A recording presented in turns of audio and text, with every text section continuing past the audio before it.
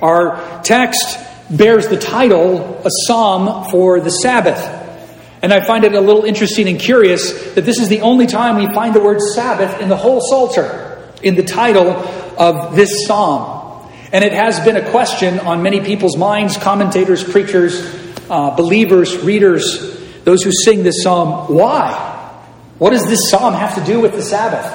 It's not really drop dead obvious, and there are a lot of different opinions. It's not entirely clear whether it was written for the Sabbath, but we do know that it was adopted for the Sabbath. Very early on, probably 400 or 500 years before the coming of Christ, we know that there were psalms set aside for every day of the week, and that this was a psalm that was read and is still in synagogues, read on the Sabbath evening before Friday evening and in the Sabbath service itself. Why? Well, I do believe, and as we turn to it now, that under the inspiration of the Holy Spirit, this psalm is a powerful witness to the purpose of the Sabbath, to centering our lives and its role in centering the lives of the believer on our Lord Jesus Christ.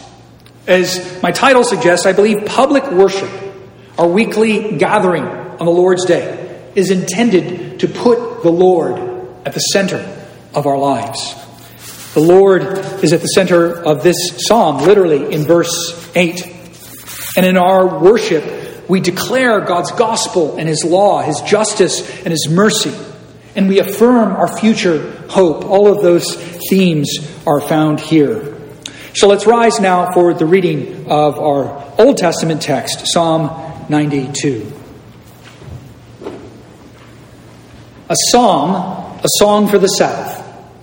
It is good to give thanks to the Lord, to sing praises to your name, O Most High, to declare your steadfast love in the morning and your faithfulness by night, to the music of the lute and the harp, to the melody of the lyre. For you, O Lord, have made me glad by your work. At the works of your hands I sing for joy. How great are your works, O Lord! Your thoughts are very deep. The stupid man cannot know. The fool cannot understand this. That though the wicked sprout like grass, and all evildoers flourish, they are doomed to destruction forever. But you, O Lord, are on high forever. For behold, your enemies, O Lord, for behold, your enemies shall perish. All evildoers shall be scattered. But you have exalted my horn like that of the wild ox. You have poured over me fresh oil. My eyes have seen the downfall of my enemies. My ears have heard the doom of my evil assailants. The righteous flourish like the palm tree and grow like a cedar in Lebanon. They are planted in the house of the Lord. They flourish in the courts of our God. They still bear fruit in old age. They are ever full of sap and green, to declare that the Lord is upright. He is my rock, and there is no unrighteousness in him. Thus far, the reading of God's holy word. Join me now as we pray together for illumination from the Spirit found, the prayer found in our worship bulletin. Our Father, we have heard wonderful things out of thy word. We praise you for revealing Christ by promise and shadow in these pages. Help us to understand these words for thy name's sake. Amen.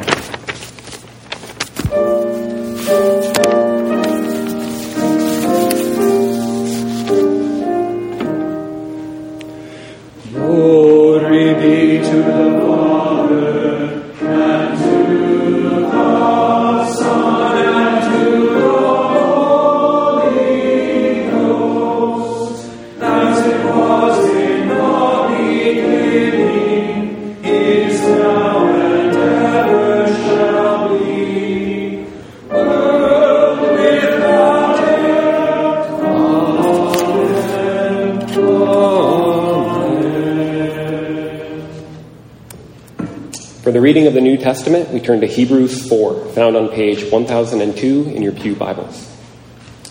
Therefore, while the promise of entering his rest still stands, let us fear lest any of you should seem to have failed to reach it. For good news came to us just as to them. But the message they heard did not benefit them, because they were not united by faith with those who listened. For we who have believed enter the rest, as he has said. As I swore in my wrath, they shall not enter my rest. Although his works were finished from the foundation of the world, for he has somewhere spoken of the seventh day in this way. And God rested on the seventh day from all his works. And again, in this passage he said, they shall not enter my rest. Since therefore it remains for some to enter it, and those who formerly received the good news failed to enter because of disobedience, again he appoints a certain day, today, saying through David so long afterward in the words already quoted, today, if you hear his voice, do not harden your hearts. For if Joshua had given them rest, God would not have spoken of another day later on. So then, there remains a Sabbath rest for the people of God. For whoever has entered God's rest has also rested from his works as God did from his. Let us therefore strive to enter that rest, so that no one may fall by the same sort of disobedience. For the word of God is living and active, sharper than any two-edged sword, piercing to the division of the soul and of spirit, of joints and of marrow, and discerning the thoughts and intentions of the heart. And no creature is hidden from his sight, but all are naked and exposed to the eyes of him to whom we must give account. Since then we have a great high priest who has passed through the heavens, Jesus, the Son of God. Let us hold fast our confession. For we do not have a high priest who is unable to sympathize with our weaknesses, but one who in every respect has been tempted as we are, yet without sin. Let us then, with confidence, draw near to the throne of grace, that we may receive mercy and find grace to help in time of need.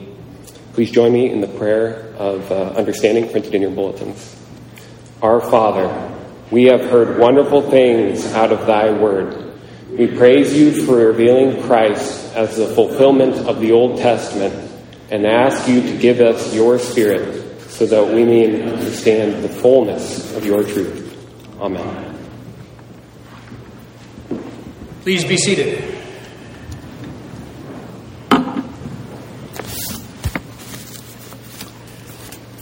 So our sermon title says, sort of in the form of a question, how to center your life on the Lord. And who wouldn't want to do such a thing? Who wouldn't want to have a stable life, a balanced life, a life grounded and rooted in lasting, true, good, and beautiful things? And I know that we all struggle to do so. There's much wisdom here in this psalm.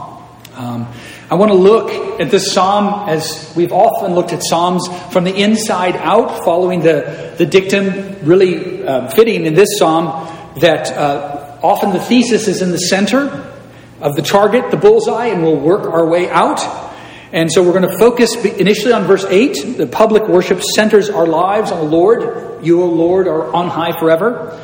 Our second point, we'll see that on both sides of the Lord there are evildoers. And we exalt the Lord in our worship as judge in the midst of the chaos of a fallen and broken world.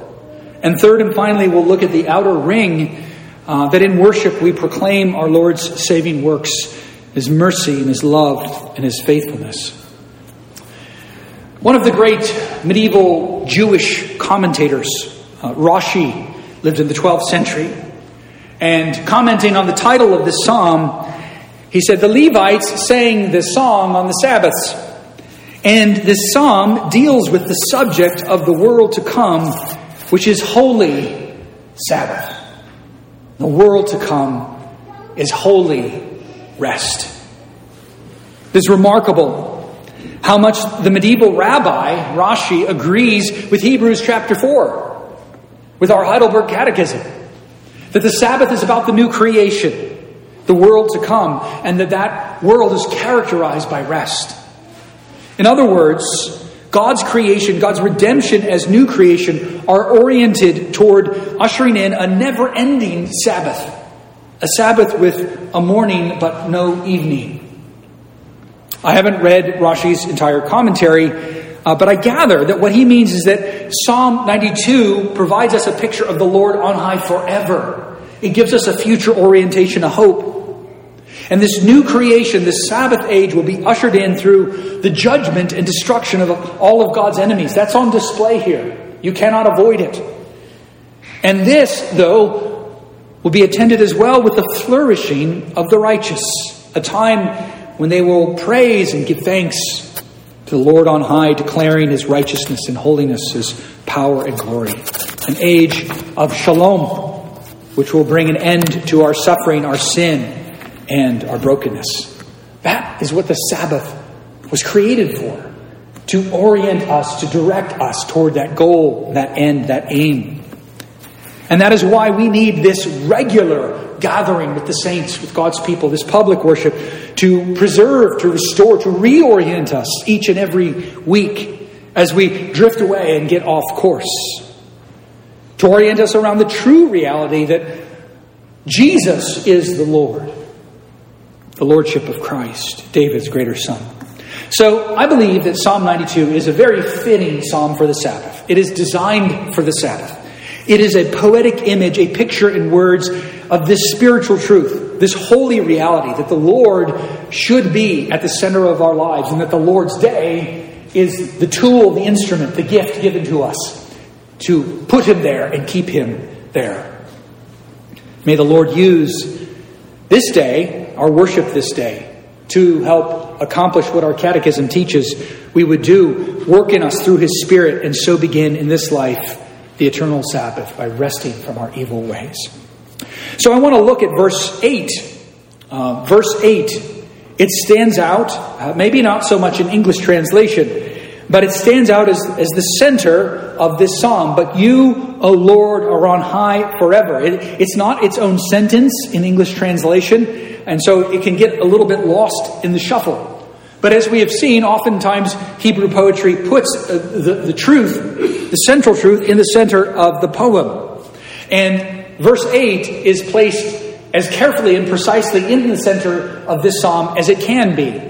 It stands out as being the only single line verse of Hebrew poetry. We have a number of bicola, double line, even a few triple lines here. But it stands alone as a single line, 4 words.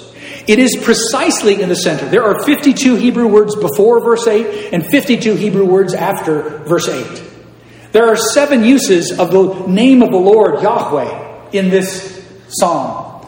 And verse 8 is the central use. There are 3 uses before and 3 uses after. And the psalm opens by teaching us that it is good to give thanks to Yahweh, to sing praises to your name. And then it calls him this other divine name, Elyon, Most High. And here we see the sort of call, give thanks to the Lord Most High, and then the response, the Lord is Most High forever. It proceeds to put the name of Yahweh at the center of our composition. And of course, Hebrew names, biblical names, are not just sounds that we call people's attention by. They are an expression of character, of his works, of his power. They are a resume, his righteousness. And this psalm says that we declare that he has revealed that name to signify his steadfast love and his faithfulness. So the 7-fold repetition of Yahweh represents the fulfillment, this perfect, ideal recounting of the name of the Lord, Sabbath praise and worship. And it is surely one of the things that makes this a fitting psalm for the Sabbath. The word Sabbath comes from the verb rest, but it's also closely related to the Hebrew word for 7. The 7th day is the day of rest. Because we rest on it, it is the Sabbath day. So the composition of Psalm 92 is one of great order and balance. May our Sabbaths all help us restore some order and balance to our lives. It praises and glorifies the Creator God who brings order and balance to our lives. It reflects his order in the midst yet of a chaotic world. Some people categorize Psalms as Psalms of orientation, praises, everything's going well. Psalms of disorientation, how long, O Lord? Why is everything going in a handbasket? And then Psalms of reorientation. Thank you, God, for setting my feet once again on the rock. We can broadly think of Psalms in those categories. And if we think that way, Psalm 92 is a psalm of orientation. It's a very balanced psalm of praise. And that's a picture of the Sabbath. It brings order to our chaotic lives. By way of application, I believe that putting the name of the Lord at its center is teaching us that we should put the praise of the Lord at the center. The Lord's Day, our worship here, one of the things that is a hallmark of our Reformed tradition in particular, is that worship is about God.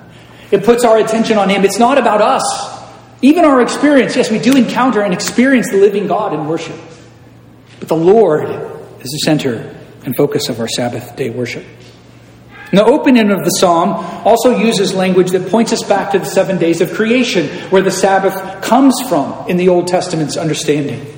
It starts by saying, Tov, it is good to give thanks to the Lord, to sing praise to your name.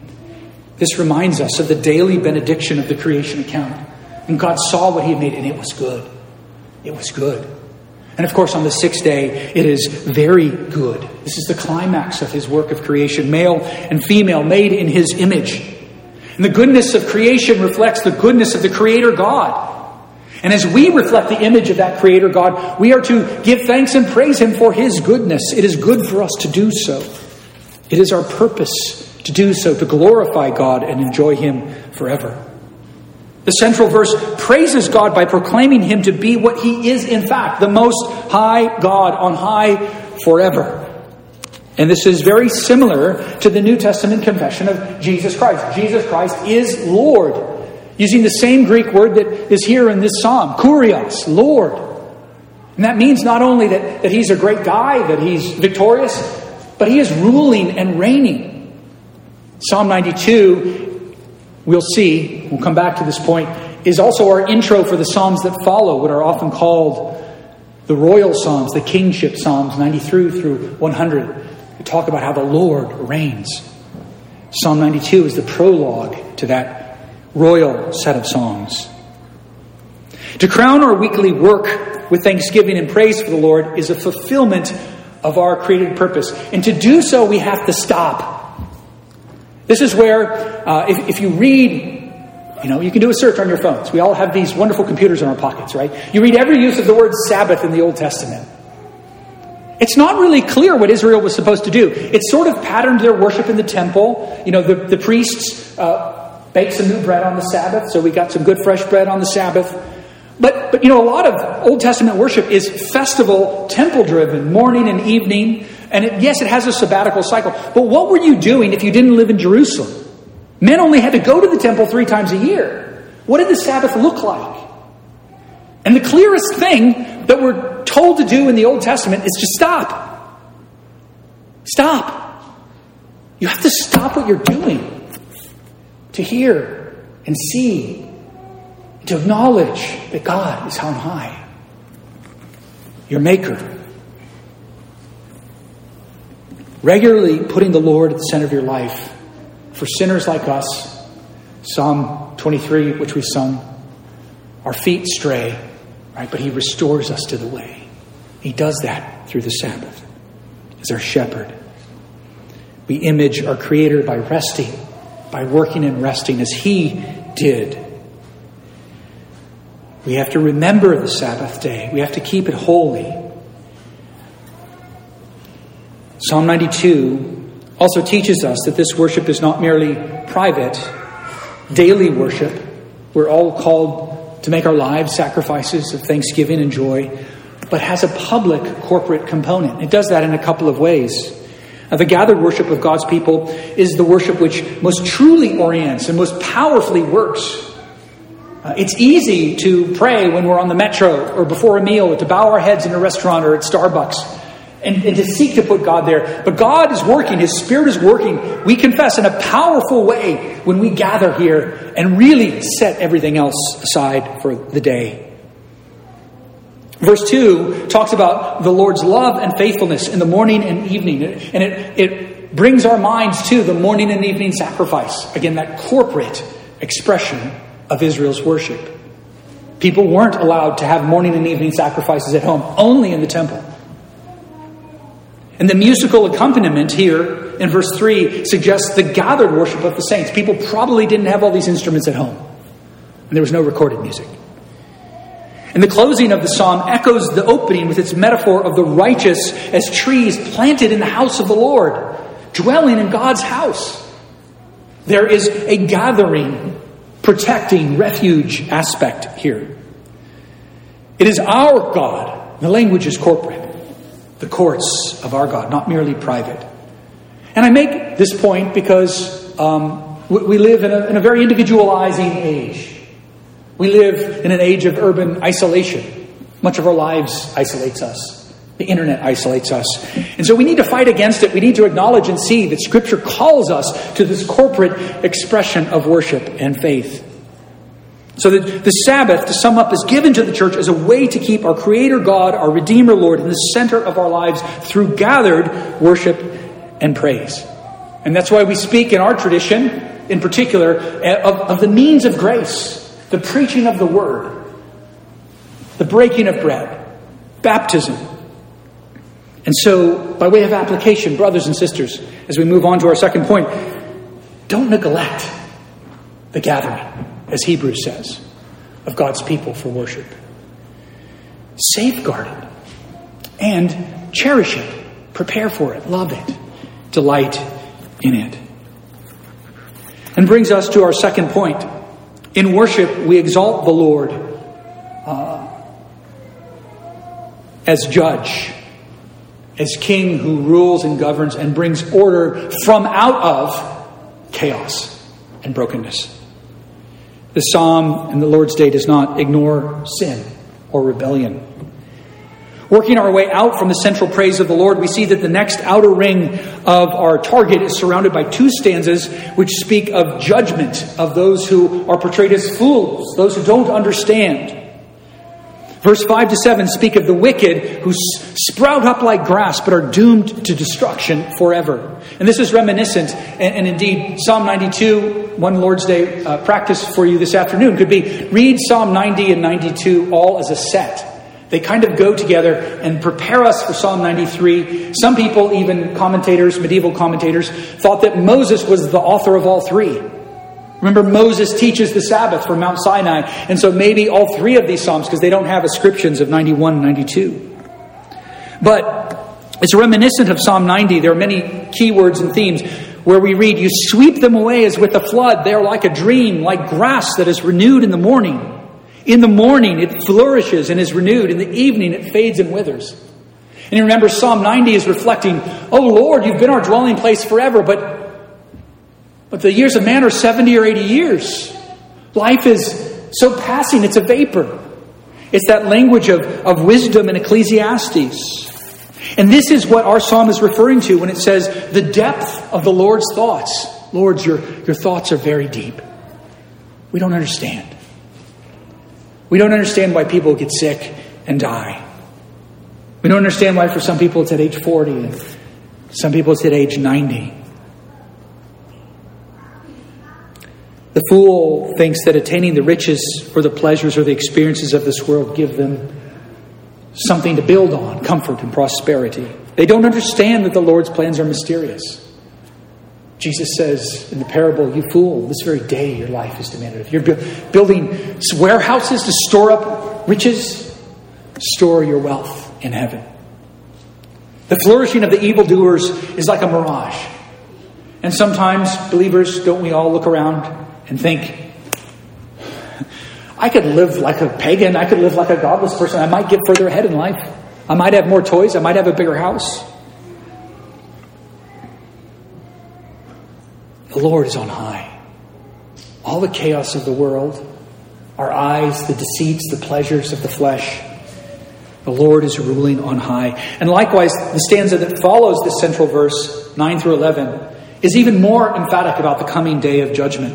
The poet uses repetition for emphasis. "For behold," listen up, "your enemies, O Lord, behold, your enemies shall perish. All evildoers will be scattered." As the psalm closes, the Lord is righteous, and those who do evil set themselves opposed to him. They set themselves in opposition. They make themselves his enemy. The wages of sin is death. The fool, the evildoer, has made himself the Lord's enemy. And it's clear that his downfall is not just a passive result of this. It is the Lord's doing. He is ruling and reigning and will judge and put all things to right. He gathers his children for worship in the courts of his house. As he gathers his own, he scatters those who bash themselves against him like a rock. The Lord accomplishes this victory even in and through the lives of his saints, through the testimony, through the witness, even through our worship. That's one of the amazing things. As God is pouring oil on our heads here, as he is refreshing us and renewing us, and we'll see in the opening and closing stanza, as we are declaring his name, God is bringing about his victory. He exalts the horn of the psalmist. The psalmist is comforted that his enemies have set themselves up against his Lord. He hears and sees their downfall and their doom. The context here probably for the Israelites who sang this psalm originally is in the exile or after the exile. They had a lot of enemies. Their lives were torn to pieces. They had lost loved ones, homes, all their wealth, all their land. They were prisoners. And so there's comfort in knowing that God will bring justice. Brothers and sisters, we may get discouraged by way of application as we look out at the world today. A world where the church, the God of the Bible, seems to be in decline in the mind and the consciousness of our culture. Our faith, our God, is boldly and consistently mocked. God has his enemies in this world. But the Lord gathers us here in worship to give him thanks and praise, to lift up his name, to proclaim what is true and good and beautiful. The good news of the gospel is that the doors to God's house are open to all of those enemies. Jesus died for us. He showed his love for us while we were those enemies. And so that's one thing that the gospel sheds some light on this psalm. We, to an even greater extent, open our doors to Jews, Gentiles, slave, free, male, female. We could add black and white, all races, all creeds, all nationalities, all tribes. The Lord is on high forever at the center of our psalm, but he's surrounded by these enemies and evildoers. This judgment is a sort of resting, a sort of Sabbath. The word for resting or ceasing, that is the word that makes up the rest of our Sabbath day of rest, is often, indeed most often, overwhelmingly used by the prophets with a sense of judgment. And it's a little bit ironic. The prophets repeatedly emphasize that while Israel failed to remember their Sabbath rest, the Lord will give the land rest because he'll take them out of it. It will become a destruction. He will bring about the rest. And so the Sabbath is a judgment to those who find themselves not entering in by faith. And indeed, 4 times this verb for resting is used in the Psalter. Psalm 8, God stills the enemy and the avenger. You see how God brings rest to those enemies, a different kind of rest. He makes wars to cease, Psalm 46.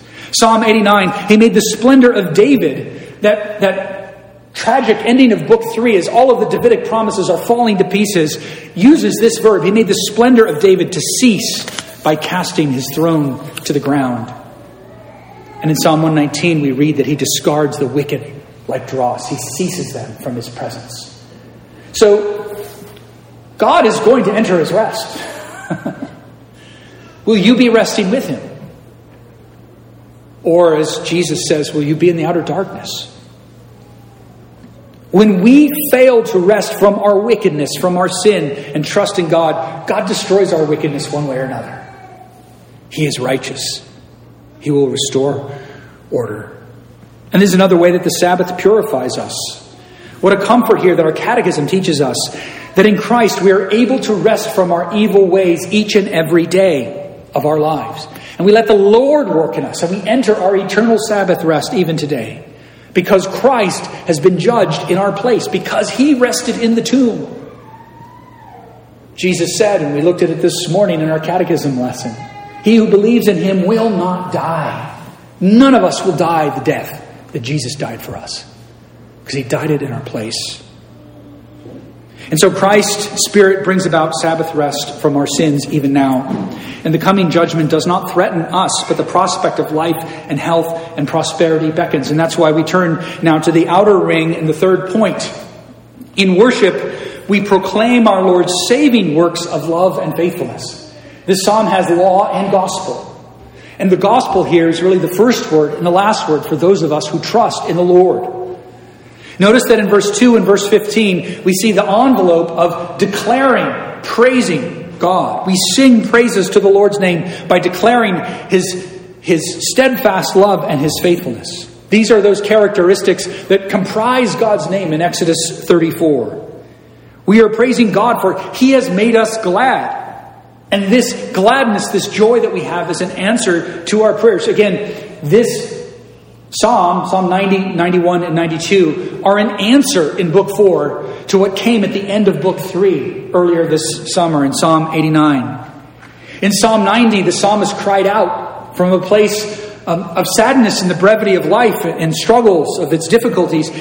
He cried out, "Lord, satisfy us in the morning with your steadfast love, that we may rejoice and be glad all our days.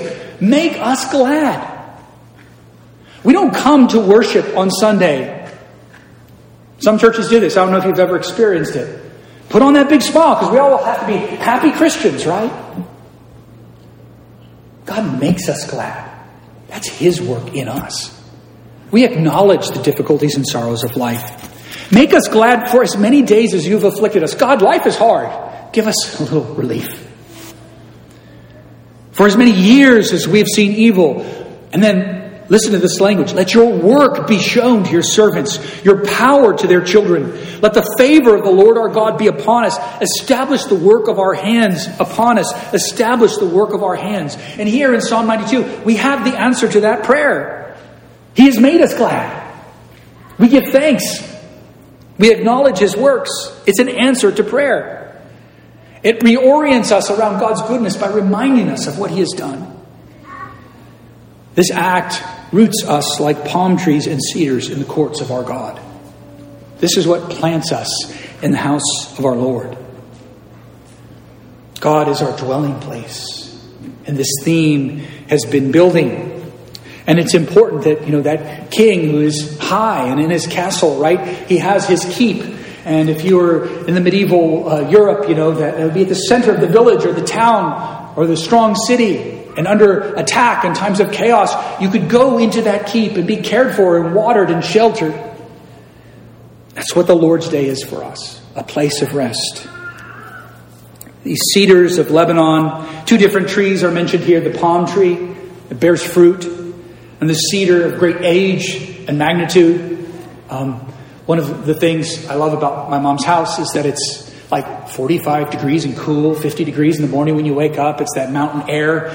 And my wife and I would go outside, and there's an old cedar tree, not a Lebanon cedar, but a same family cedar tree. It has a trunk about this big around. It's just like a foot off my mom's deck. And I just sit there and look at it. It's probably 150, 200 years old. And most of the trees in the whole Lake Tahoe Basin were stripped bare for the Civil War to build mines in Virginia City for mining silver. And so you can see a lot of new young growth, not old growth, but this is an old growth tree. These cedars grew to an age of 1,000, not far away from there in Nevada is the bristlecone pine, 4,000 or 5,000 years old. Imagine still having pine cones, seeding, fruiting, giving birth after thousands of years. The age of man comes and goes. And so as those whose duration might be 70 or 80 years, we can look at a tree and think of God's goodness. We will be like trees. Psalm 90 weeps for the children. And we look at our children. We don't need to weep for them. We don't need to weep about the world they inherit, its troubles, its trials, our politics, our economics, war, famine, plague. We can rest and trust and know that God has planted us in His house. What a comfort. I forget that every week.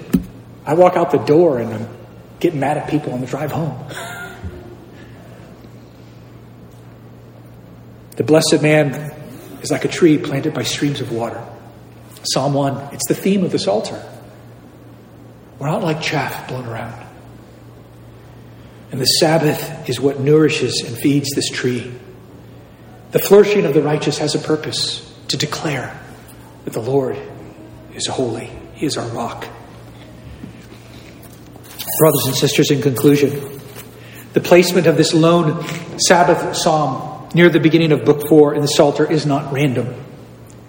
There is an order and a progression to the books as we've been learning and growing in our knowledge of the Psalter. And remember at the end of Book 3 that all the promises of God, the Davidic promises, the king on the throne, our champion, our hero, were in the dust after the exile. God's eternal covenant seems to have been broken. And this psalm tracks with the experience of God's people, returning, straggling back from exile, seeing the walls destroyed, trying to rebuild them, being dissatisfied with the results, having conflict. But Book 4 turns a corner and teaches us how to praise God in the midst of a difficult world and a difficult life. In times of suffering and trial, in the brevity of life, we don't have a king. The Lord reigns. The Lord is at the center of our lives. And the answer the Psalter provides is that the Lord is on high forever. It doesn't look like it. The eyes of faith see it. The confession of our hope trusts in it.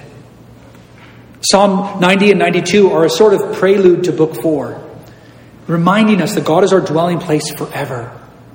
That we have an intercessor who has gotten God to repent from his anger and wrath and showers upon us his mercy and grace. God has answered the plea. He has given us joy and gladness. His works of salvation, his enemies and our enemies will not prevail. And as we look ahead, the Lord reigns. The Lord reigns. Hebrews 4 reminds us that evildoers will not enter the Sabbath rest. Even in the church, we're warned if we don't trust. It's not by works. It's not by blood. It's by faith that we enter in. Not by our own power, because Jesus Christ has entered in for us. Jesus is Lord. He has ascended. He rules and reigns, and he rules and reigns. And when we worship him on Resurrection Day, on our Lord's Day, we proclaim that he is on high forever. We proclaim his death till he comes, because that's how he conquered our foes and his. We confess that his thoughts are very deep, that our life, our service is often a mystery, but his love and faithfulness is eternal, and he will bring flourishing and gladness and joy as we center our lives on the Lord, as he centers himself in our lives through this day. Let's pray. Lord, we pray that you would use these weak instruments of bread and wine, this weak servant, paper and ink, to plant yourself, your Spirit anew at the center of our hearts and our lives. And we pray that we might go forth from this place with a renewed vigor to declare your praise in our service, in our work, in our labor, in our loving and caring for our neighbors. May we proclaim and declare and put the Lord on high in our midst, that many will be drawn from the ends of the earth to know this joy and gladness. In Christ's name we pray. Amen.